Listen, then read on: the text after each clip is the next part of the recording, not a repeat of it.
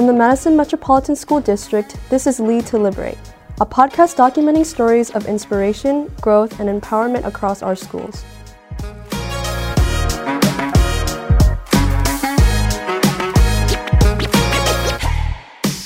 Hello and welcome to Lead to Liberate. I am Dr. Carlton D. Jenkins, very proud superintendent here in Madison Metropolitan School District. I am your host of Lead to Liberate.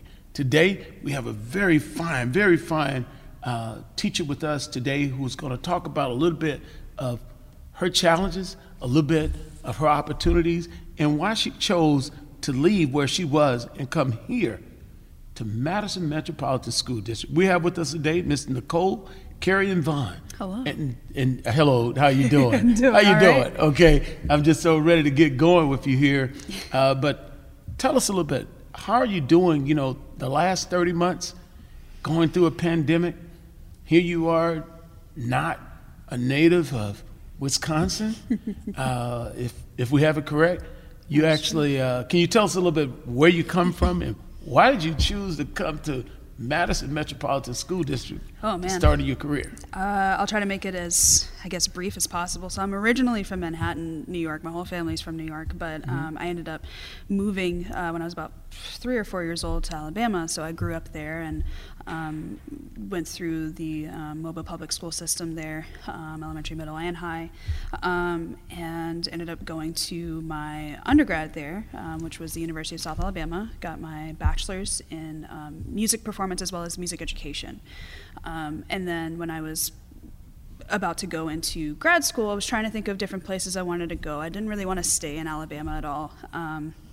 So I auditioned at USC in California, auditioned at Boston Conservatory, auditioned at the Georgia Southern University, and a couple other places. And so I ended up going to Georgia Southern, which is where my now husband went and finished his graduate degree. And by about 6 months in, I ended up losing my TA-ship because of a merger between Georgia Southern University and Emory University. And so I was kind of in this rut. I wasn't sure if I wanted to continue with my master's at this point. I had already kind of gone through at least 6 months, and I was like, I don't know if I can continue with this. But then I ended up getting a call from a close friend of mine who was the professor at UW-Madison for flutists, and he was like, hey, I've heard that you're looking for a new master's program. And it's like, well, yeah, kind of, I'm not sure. He was like, okay, I need you to get on a plane, I need you to come and audition, and we're going to get you squared away. And I was like, are you sure? He's like, I need to see you here in February. And I was like, okay, great. So I came, auditioned. Within 30 minutes, they're like, yeah, so you've already been accepted. So we're going to go ahead and take care of, your needs, whatever TA-ship we can get you, we'll get you one. And so I ended up going and getting my master's here in flute pedagogy as well as performance. At this point, then, this was, I want to say probably December 2019 was when we were starting to kind of slowly start to shut down a little because of COVID, and I'm getting ready to graduate in 5 months, and I receive an email from somebody in MMSD saying, hey, we're looking for educators to fill the spot at Jefferson Middle School. We know that you haven't applied, but we're reaching out to see if you would, be willing to do so. And so I was like, this is great. I'd love to teach, but I have still 5 months left of grad school. There's no way with my schedule, I'd be able to come in and teach. And so they were like, okay, well, we'll reach out to you in 5 months. And I was like, okay, whatever. They're not actually going to. I was planning on, trying to find a different job at this point. And then 5 months later, in April, I get a email from Mr. Larry Love, and he's like, hey, I heard, are you still willing to come and, interview for this job? I was like, this is, I'm strong in my faith, and I'm like, God must be playing with me. Okay, let me go ahead and see what this is all about. And so I said, sure, I'd apply. So I applied, and they're like, okay, we'd love for you to come in and interview. And so I came and interviewed, and the next day they were like, would you like the job? I was like, sure. So it was kind of just handed to me on a silver platter, it almost felt like. So that's why I kind of how I kind of ended up here. A long journey. But. Yeah, long journey. I tell you, from New York to Alabama to here. Oh, yeah. And I just tell you, having gone to school in Mobile, Alabama, that's quite something as well. My roommate, Mississippi Valley State University, too, was from Mobile. Oh, okay. And we used to talk about the education system. But I just tell you, Ms. Carrion Vaughn, we're excited to have you. And now, as we're recruiting and trying to retain staff, we often hear it's hard to recruit individuals from down south, and it's hard to keep them here. But you've had quite the story. So how's it going for you so far? Let's do that first. So far in MMSD, well, I'll start at my school. I am really blessed to be able to work with, the students that I do have. I will say I've had a lot of challenges specifically at the school that I'm working at, just with overall dealing with your typical behaviors and things like that. But I guess the blessing in disguise is that I get to teach a little over 2/3 of the school as a music teacher. Okay. And so even when I don't teach the other third of the students, they somehow find me. And they somehow know me. Wow. And so, they've... The students will try and test my buttons here and there or whatever, and they'll see what they can get away with and see what they can't get away with. But what they don't know is I grew up differently from them. Right, so the way that I grew up in the South, it was all about respect. It was all about, making sure that you're holding yourself to a high standard. Right. You don't have to have somebody else trying to push you to hold up to that standard. Wow. And so I take that and I put that in my teaching, and I tell my students, hey, I've asked you to do X, Y, Z. I'm going to continue to push you to do X, Y, Z. I'm not going to let you slide from that. You're going to do it eventually. Whether you don't want to do it right now, that's up to you. Wow. But just know that regardless, I'm going to hold you to the standard. And they'll be like, oh, but Ms. Vaughn, I don't want to do it. I was like, I know. Sometimes I don't want to get up out of bed and go to work, but sometimes I have to. Most times, all the time I have to, unless I'm sick. Wow. So, and I try to kind of instill that into them. And so the other students hear a little bit about it, and then they're trying to come and be buddy-buddy with me. And I'm like, look, don't be buddy-buddy until you come into my classroom. You might feel differently. Right. But yeah, no, so it's definitely a little different coming from the South, coming to here. I tend to notice that from when I was in school, students didn't really have a choice. Like, you do this, you do as I say, not as I do. Right. Up here, it seems as though with the students I've seen, the students have a little more leeway. They tend to kind of get to do whatever they want to do and kind of skirt by it. But, I kind of try to bring in the mix. I'm like, look, okay, I'm a music teacher. I'm totally okay with, teaching you whatever you want to learn, but we've got to do this. This is a partnership. This isn't, a one-way. I'm not going to be a dictator. You're not going to do whatever you want because you're 12. So we're going to work together. You tell me something that you want to learn. You get to follow some of these rules. You don't have to. You get to follow some of these rules. Right. And, we'll work together and create a community. That's how it should be. Learning is a part of it's a community. It's not just it's not a lecture. It's a community where we can learn from each other. And so I think coming from the South and coming up here, having those two differences and being able to kind of blend that together is pretty cool. Wow. So this is actually your third year, correct? This is my third year here, yes. And let me tell you, over the last 30 months, going through the pandemic, historic, right? Here I am, 30 plus years, and individuals who've been around.